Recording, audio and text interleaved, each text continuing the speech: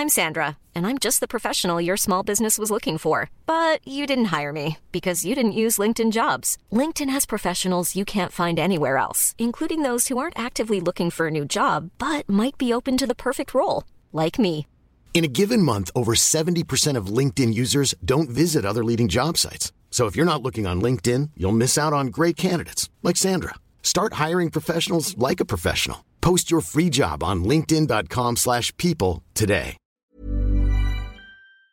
Welcome back to Lanterne Rouge Cycling Podcast with Benji Naesen here for Stage 6 of the Tour de France 2021.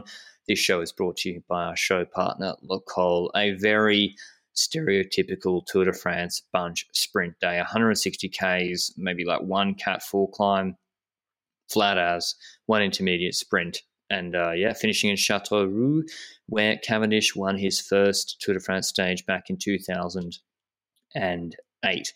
But Benji, I was out to lunch. I missed the start of the stage, having a little break. Ellie Salthouse, pro triathlete, is actually from Brisbane. She's come to Andorra for the Andorra 70.3 Ironman this weekend, so just caught up with her. So you're going to have to fill me in on what's going on or what happened at the start of this stage. I'm afraid you made a mistake going outside because action did happen in the start of the stage. We had a breakaway that was very interesting to the point that I was like, could this breakaway actually win? With 150k to go. So that question arose, which means that it has to be a solid breakaway. That included the following riders: Thomas de Gendt for Lotto Soudal, no sprinter there, Caleb Ewan's out of the race. George Zimmerman for Wanty, Danny van Poppel, not really the top sprinter here, unfortunately. Then Greg van Avermaet right there trying to go in the breakaway because they don't really have a spear point to go for. Then Niels Paulin, Sagan teammate. Kasper Asgreen, De Koning and Closing GC. Then we have Jonas Rickaert, teammate of Mathieu van der Poel. And Søren Kragh Andersen for DSM, teammate of Kees Bol, together with Tom Scoins. Now, this breakaway group has issues because we have the yellow jersey in the hands of Mathieu van der Poel. And Rickaert is in the breakaway with a rider that could take the yellow jersey if the gap exceeds a minute, Asgreen. So Rickaert decides, I'm not riding with you. Perhaps here or there try a little bit, but then I stop and sit at the back. The rest doesn't like that. You know that. And we've also got Søren Kragh Andersen, who, surprisingly, doesn't work well together either. Why? Takes over for half a second because they have the legendary Kees Bol in the back. Oh my God. I don't know why he doesn't ride. Like, I think that if you have got Kees Bol in the team that rides one good sprint in the season, no offense, because I do appreciate him if he's in his good day. All offense intended from Okay. Søren Kragh Andersen, he should have been riding that. And you can't trust Kees Bol every single sprint. And I think you have a better chance with Søren Kragh Andersen in the breakaway than you have with Kees Bol in the sprint, personally. So a lot of tactics going on, and the attacks start because you've got Thomas de Gendt and Van Avermaet that realize, well, the peloton has riders riding for sprinters that don't have people in the breakaway. Groupama once again missed it in the same fashion in that Sagan stage in the Giro last year, where they had to start chasing with the entire team because they had nobody in the breakaway, and De Koning and Alpecin were not going to pace. Arkea went to the front as well, obviously not for Bouhanni, but for Nairo and Green, we all know that, and they started pacing like a madman in the peloton as well. Those two teams were setting the tempo, together with Victor Kampenaerts for the legendary Malaysia sprinter Max Walscheid. Sorry, but I think if you've got Max Walscheid in the team, there's no point in doing that. And some people would say, it's better to have at least someone at the front of the race, and if you don't have anyone in the break, perhaps use Kampenaerts to close that down. But I think that there's other stages then. If you don't have a good situation right now and you don't have a sprinter that is of a decent caliber. So my question is to you, if you were Søren Kragh Andersen, I think you would probably pace at that point. And what do you see in the situation? Because I, for example, see Kasper Asgreen in that front group imploding it from the inside. But if he's not there, de Klerk is spacing at the back. So I think this is destined to go wrong, right? Yeah, I guess it would come down to, would Quickstep really think that Asgreen has got a good enough chance to win from that break? Because listen, the sprint field's been decimated here. We basically got Cavendish. We'll get to Alpecin in a second. We're going to have to give them I'm going to give them a proper roasting. But yeah, no Ewan, no on-form Ackermann, Jakobsen, obviously last year. So not just recent things. And then Groenewegen. So a lot of the people who a year ago would have been the best sprinters in the world are not here. So Cav's got a legitimate, odd makers gave him 30-35% chance of winning, if not higher. Asgreen against Søren Kragh, Ricard, etc. I'm not sure it is that. So you're right. I think it might not have ever had a chance to succeed. But if I was a DSM, I for sure would have paced, because Cees Bol's chance of winning is like 3%, 2% if he gets that magic day right. But yeah, I missed that. I saw it afterwards, but FDJ had to use a lot of work. They apparently were the main team having to bring it back, Benji, because they missed it. Yep. And they want them after the sprint. Yes, indeed. They were trying to pace a lot together with Arkea, and that helped, but it wasn't their pacing that was closing it down necessarily. Of course, it helped, but it was mainly the tactics at the front. We had Thomas Genden and Van Avermaet keeping up attacks to try and drop Asgreen. Then they had a bit of a gap on Asgreen, Squins, and Søren Kragh Andersen. Asgreen had to pace that back to the front of the race, because Søren Kragh Andersen didn't want to help Asgreen to the front of the race either. So it was all just a mess. And then when it came back together, Van Avermaet attacked like 4 times to get away. The 4th time it did work. Thomas de Gent tried to follow but didn't, and the rest of the group just faltered and fell to the peloton. And Van Avermaet was alone for a bit, and then Roger Kluge attacked from the back in the peloton, and they had a 2-man breakaway for the rest of the day.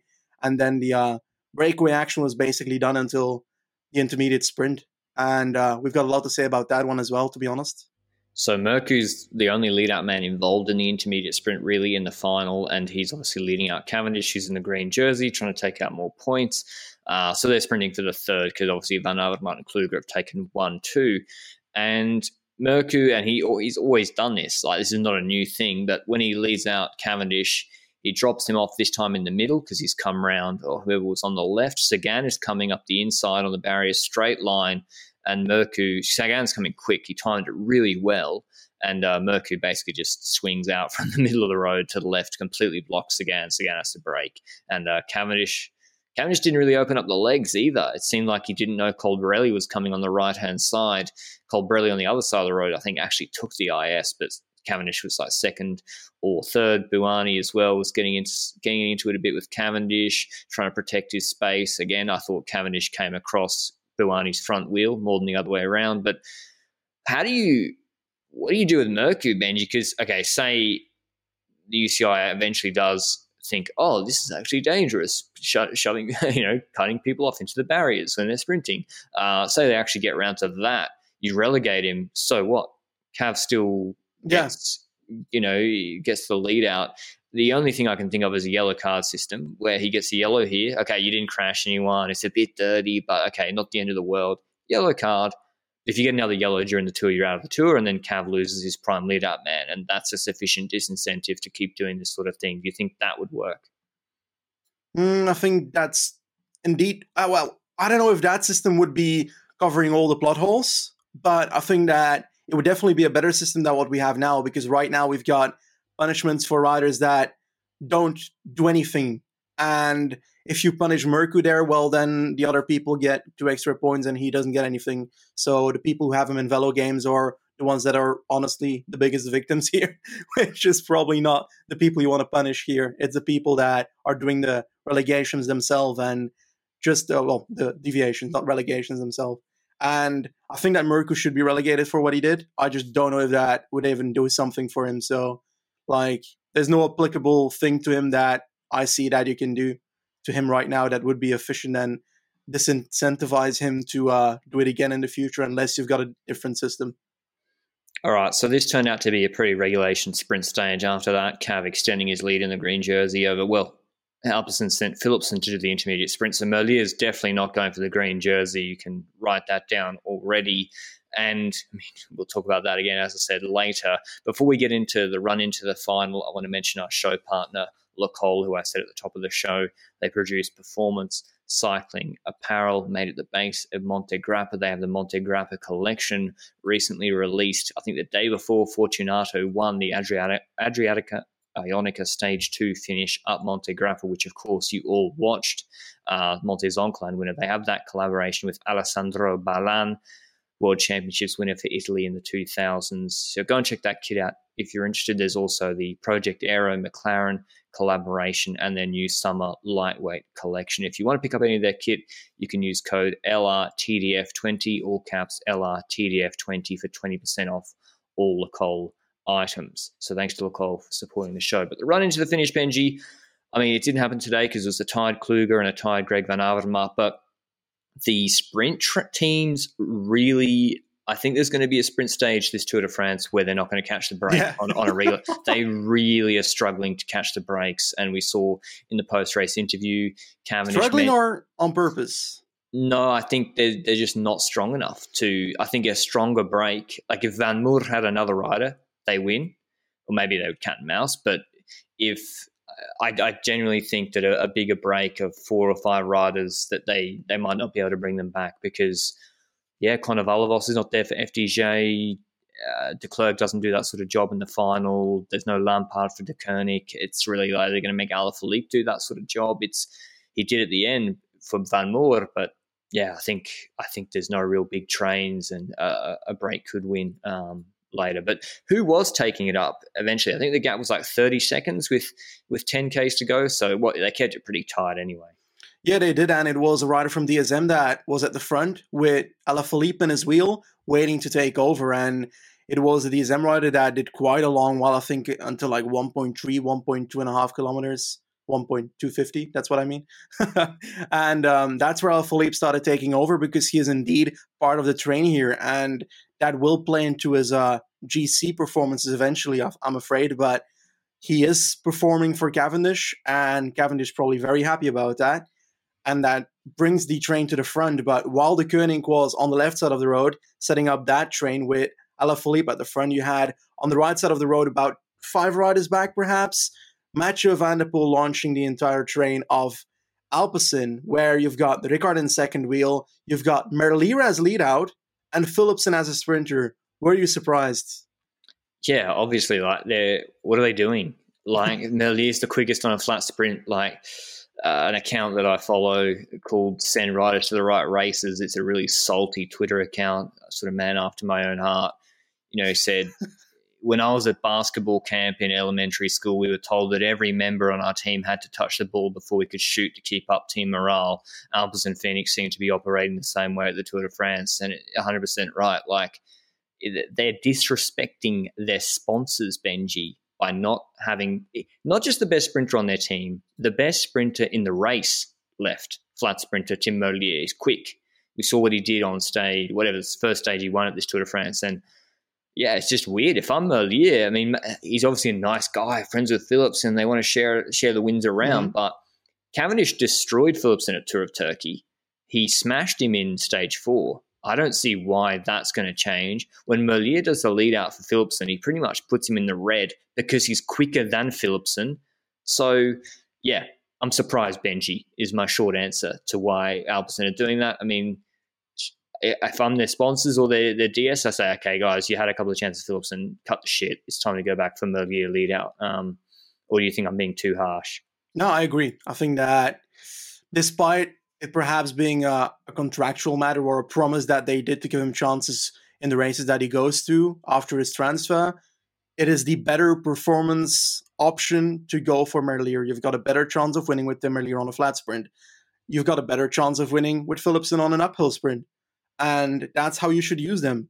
And right now they're using them to make everybody happy, which is for the team itself probably good for the happiness in the team and so forth. But I think they'd be just as happy if Merlier gets another 2 stage wins instead of getting second and third every time right now. So I don't know. I think that they've got 2 very strong sprinters, 2 of the top 8-9 sprinters here, but I don't think Philipsen is in the top 3 of those. And that's why I wouldn't go for him, while Merlier is perhaps in the top 2 of the sprinters at this Tour de France right now. The only thing I can think of to justify it is they think Cam might OTL and they're trying to get Philipsen to win the green jersey. Yeah. And that's the only thing I can think of because he's second in the green points. But continuing on with the sprint, Wout van Aert is the second bunch sprint he's contesting this year after Tirreno Adriatico stage 1, which he won ahead of Caleb Ewan. So Turnison brought him up, but then there was no Turnison left to help him navigate. He was in the wind a lot Wout van Aert having to sort of fight for his own wheels. We saw that obviously Quick-Step took prime position at the front. It was Fred Wright leading out from like 2Ks to go for Bahrain Victorious for Colbrelli to come between 5th and 10th, or didn't even come in the top 10. So, I think Fred Wright is straight up quicker than Colbrelli in a flat sprint. But anyway, they did that. They definitely saved Quick-Step's train. Alpecin don't take control. They bring up their lead out late. So Shelter Price the other day, they bring up their lead out late. And that's what they did again with almost too many riders. MVDP, then Ricard, then Merlier on the right-hand side, and they're going for Philipsen. There's no Wout van Aert at all. FDJ had squeezed Cees Bol pretty aggressively off Cavendish wheel with like a K to go, and so they've got Demar sitting on Cavendish wheel. 2 trains are going up on either side of the road. They then come together with Alpecin coming up quickly on the right-hand side, but then basically Cav comes off Merku's wheel, jumps onto Philipsen's wheel, Philipsen's wheel. Merlier's sprinting up the middle. Philipsen sprints to the left-hand side of him. Cav goes to the right-hand side into clear air of Tim Merlier. You basically got Philipsen and Cav on the right, either side of Merlier, who still thinks he's doing the lead out at this point. Cavendish going way quicker than Philipsen. He comes from the right-hand side of the road. He's launched his sprint, he's going right straight to the light, and then he cuts across Merlier. He does this because he's trying to cut off the draft if anyone's in his back wheel. So he's trying to move across in front of Merlier. We see this all the time. And Merlier has to take pretty evasive action, nearly crashes, has to brake or whatever. But Cavendish going way quicker. And he almost comes together with Philipsen, and sort of Buani move over to the left to Philipsen was also coming a bit to the right as well. But Cavendish wins the stage easily, really, ahead of Philipsen, Buani, Arnaud Demar 4th, Sagan 5th, Cees Bol 6th, Merlier 7th after doing the lead out, Wout van Aert 8th, Matthews 9th, Pedersen 10th. They did have turns and Sturven doing the lead out for Pedersen, but he just doesn't seem to have it this year. So obviously no change to GC at all. Still Van der Poel 8 seconds ahead of Pogačar, 30 ahead of Van Aert. What do you make of the sprint, Benji? You think Cavendish is just way better than Philipsen, right? Yeah, I think he is. Quite simple as that. I think that there's some shady action going on in the sprint today. And I think from like a lot of people, not just from one person. But I do think we need to take a look into the top 4 riders actually, of this sprint. We've got Merlier, Philipsen, and Cavendish in this sprint. And I feel like there's a lot of pushing and shouldering going on in the last section, but also endangering and deviating. And I think we have perhaps an unlikable take about today, and that's the fact that I would dare to say, despite Cavendish being my podcast pick for the stage, and I love to have him win on this stage, I would have relegated him for the move he did on Merlier in the final sprint. 100%. It's textbook relegation. You're not going to like it. And I know that. Benji and I mean, people might say we never say we're populist.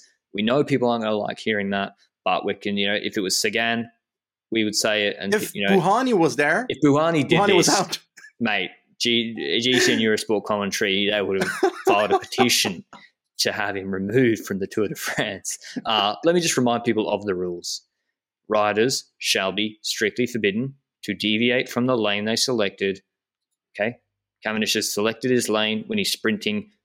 A lane is straight to the line. He's on the right hand side of Merlier. He's like on the he's several bike widths to the right of the dashed line in the middle of the road.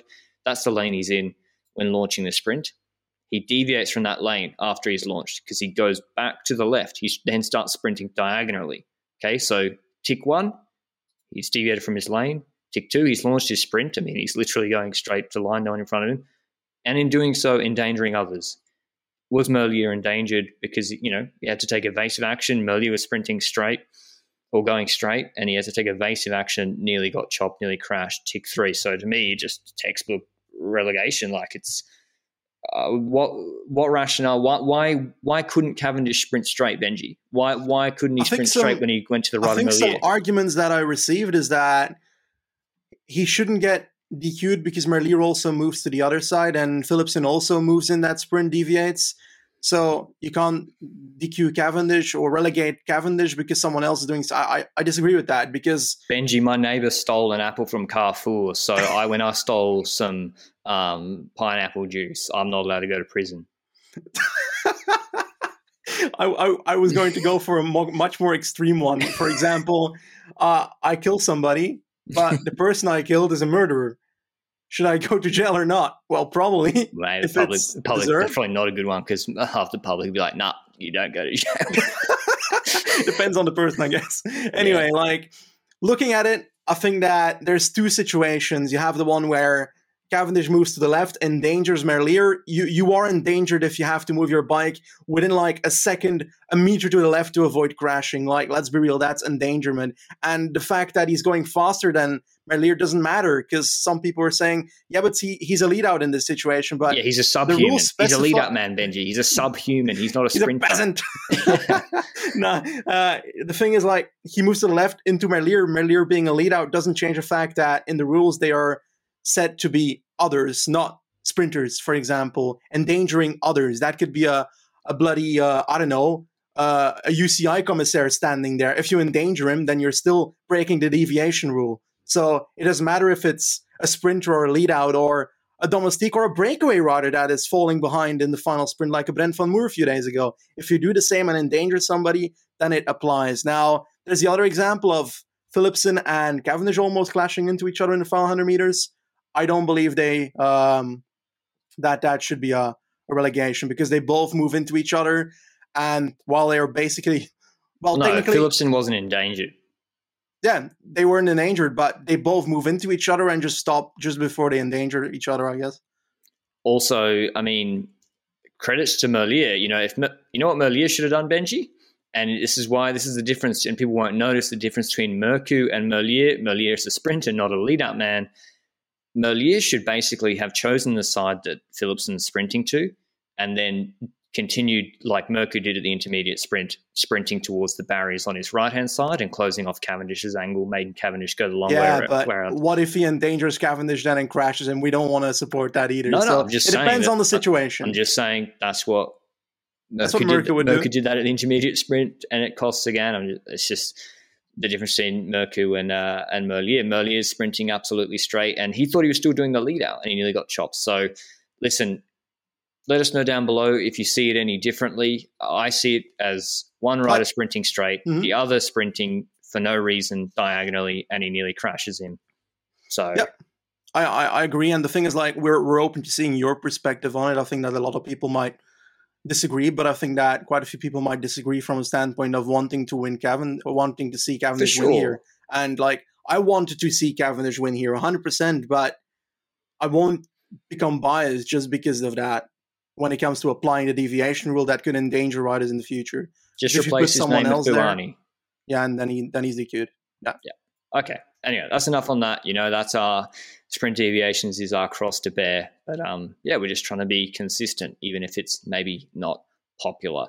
Otherwise, Cavendish, he still is. I mean, I'm not taking anything away from him. He's better than Philipsen. He still would have won.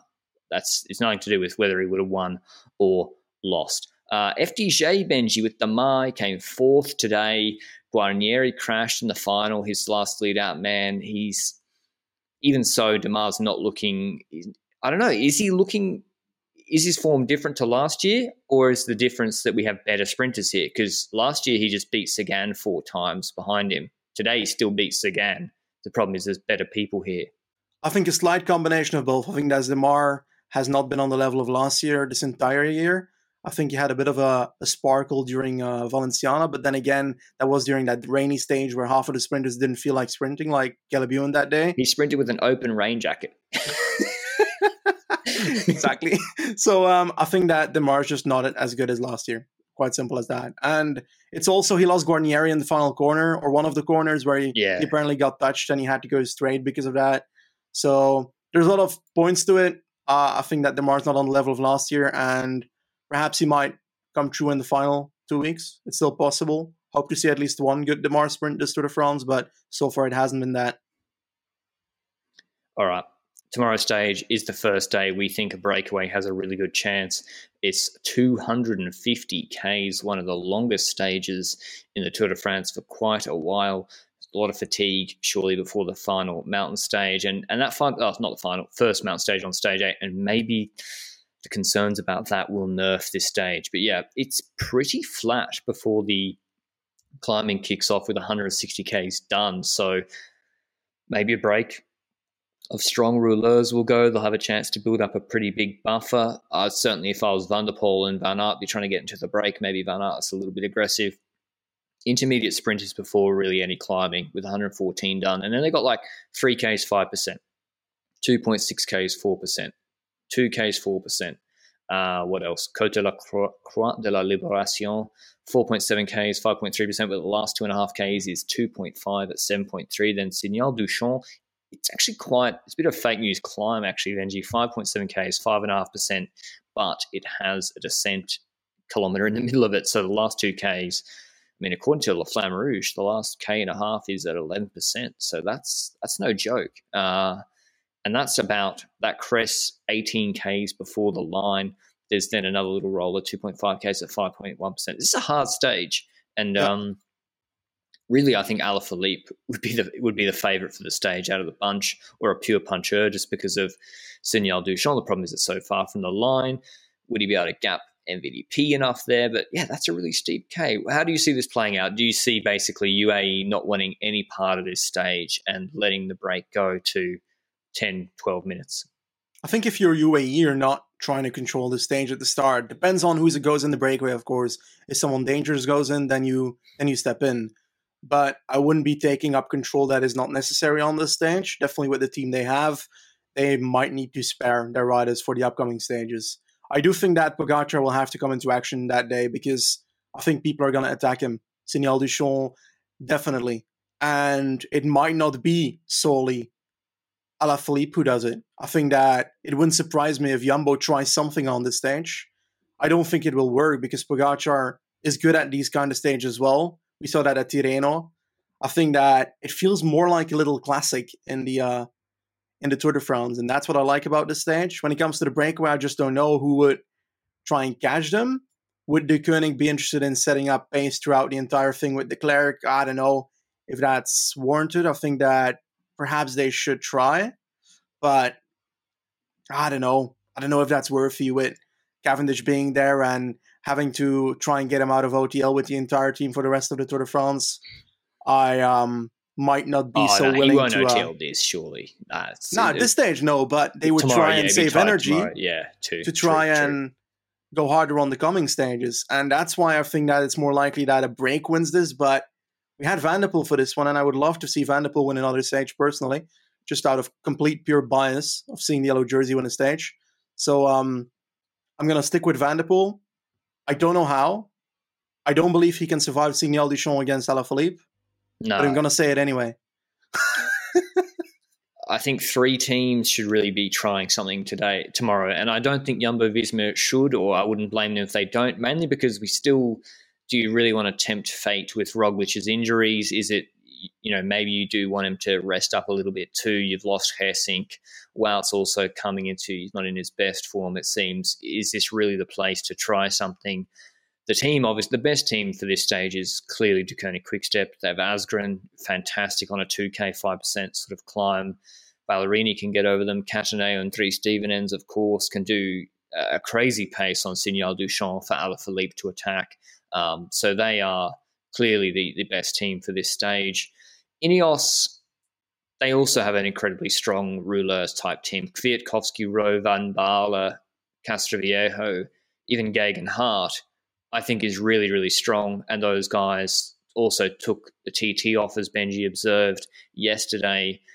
Is this a stage where they can try and set up Carapaz to take some time back on Pogacar, on Signal du Champ earlier? I think so. Maybe they will try it. Remember Tao Geoghegan Hart, he lit up Liège-Bastogne-Liège on the, what's the second to last climb, Benji?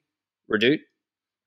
Anyway, yes. Second to last climb, he lit it up, then Carapaz attacked. Do we see something similar in this sort of Ardennes-style long finish from Ineos? I'd like to see it, and I think it's certainly possible. As well as Astana. Fuglsang, Aramburu, Freile, Izagirre, Lutsenko, very strong team. The medium mountains is where Astana is strongest as compared to UAE as a complete team. I think in the high mountains, what's Jon Izagirre going to do to Pogacar in the high mountains? Nothing. But It rains? Yeah, maybe. In this sort of medium mountain stage, it's where having a satellite rider can maybe help. So hopefully, and Benji and I have been bigging up this stage so much in the last 2 weeks. We were like, it's going to be a raid. But yeah, I think probably 65, 35, there's just a 10-minute break goes of someone. Who do you think can win from a break, Benji? Magnus Cort, for starters. Aaron Baru, if he went in the break, but maybe they won't. Yeah, but I had Magnus Cort for the day after. I can't just... No, I don't know if I had Magnus Cort for the day after. No, you did not. I think I talked you out of it. Did you? Or was it Valgren? Did you talk me out of? I don't know anymore. I tried to, yeah. I have to check back on the comment that is somewhere below the preview video. But I think that when it comes to the breakaway, we're indeed looking at an Astana and so forth. But then again, they've got Lutsenko up there. So perhaps they might try something with Lutsenko on a stage like this. Valverde from the break. He's on 10 minutes. They got to send him in the break. That would be amazing. This literally, this is the perfect stage for Valverde in the break. He's already at 10 minutes. Van Avermaet again? Van Avermaet as well is good. So, yeah, there can be some strong riders in that breakaway, particularly. Would you think Van der Poel will go break or no? He'll stay in the GC group. He won't be allowed in the break. Group. Yeah.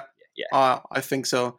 And then you're looking at Conti teams perhaps, but Boasson Hagen, someone like him but he hasn't been up to standards in a while. I think that Wanty will set someone in the breakaway. Loic Vliegen would be a nice name for that breakaway. He's good. Michael Gogol, yes indeed. No, Gogol's good in this sort of terrain. Buggy, not shown much this year. I like Schelling in the break. He surely will be trying to get into it as well for KOM points. Dylan Teuns? God, he's not shown much, has he? Yeah, but Haig's out. They have to try something. Bilbao, I don't know where he is at NGC, stuff like that. And then you're looking at a Lode Soudal, who of their team could go in the breakaway and do something there. Is Sweeney a decent hilly rider? I think Signal Duchamp, he'd be struggling from the break. Yeah, I mean, Bahrain Victorious, where are they on GC? Mohoric is at 5 minutes. That's no help. Teuns is at 7:25. That's okay. Bilbao's at 3:24. So unfortunately, they got a lot of guys in the in the too close zone, but also not competitive on. I'm switching. Yep. Benoit Cosnefroy. Oh, it's a great. I don't know why. It's a great shout. Yeah. It just feels Cosnefroy. It's maybe a little bit hard, but then it's kind of the last climb's not so hard. Yeah, he's way back on GC. I'd love to see it as well.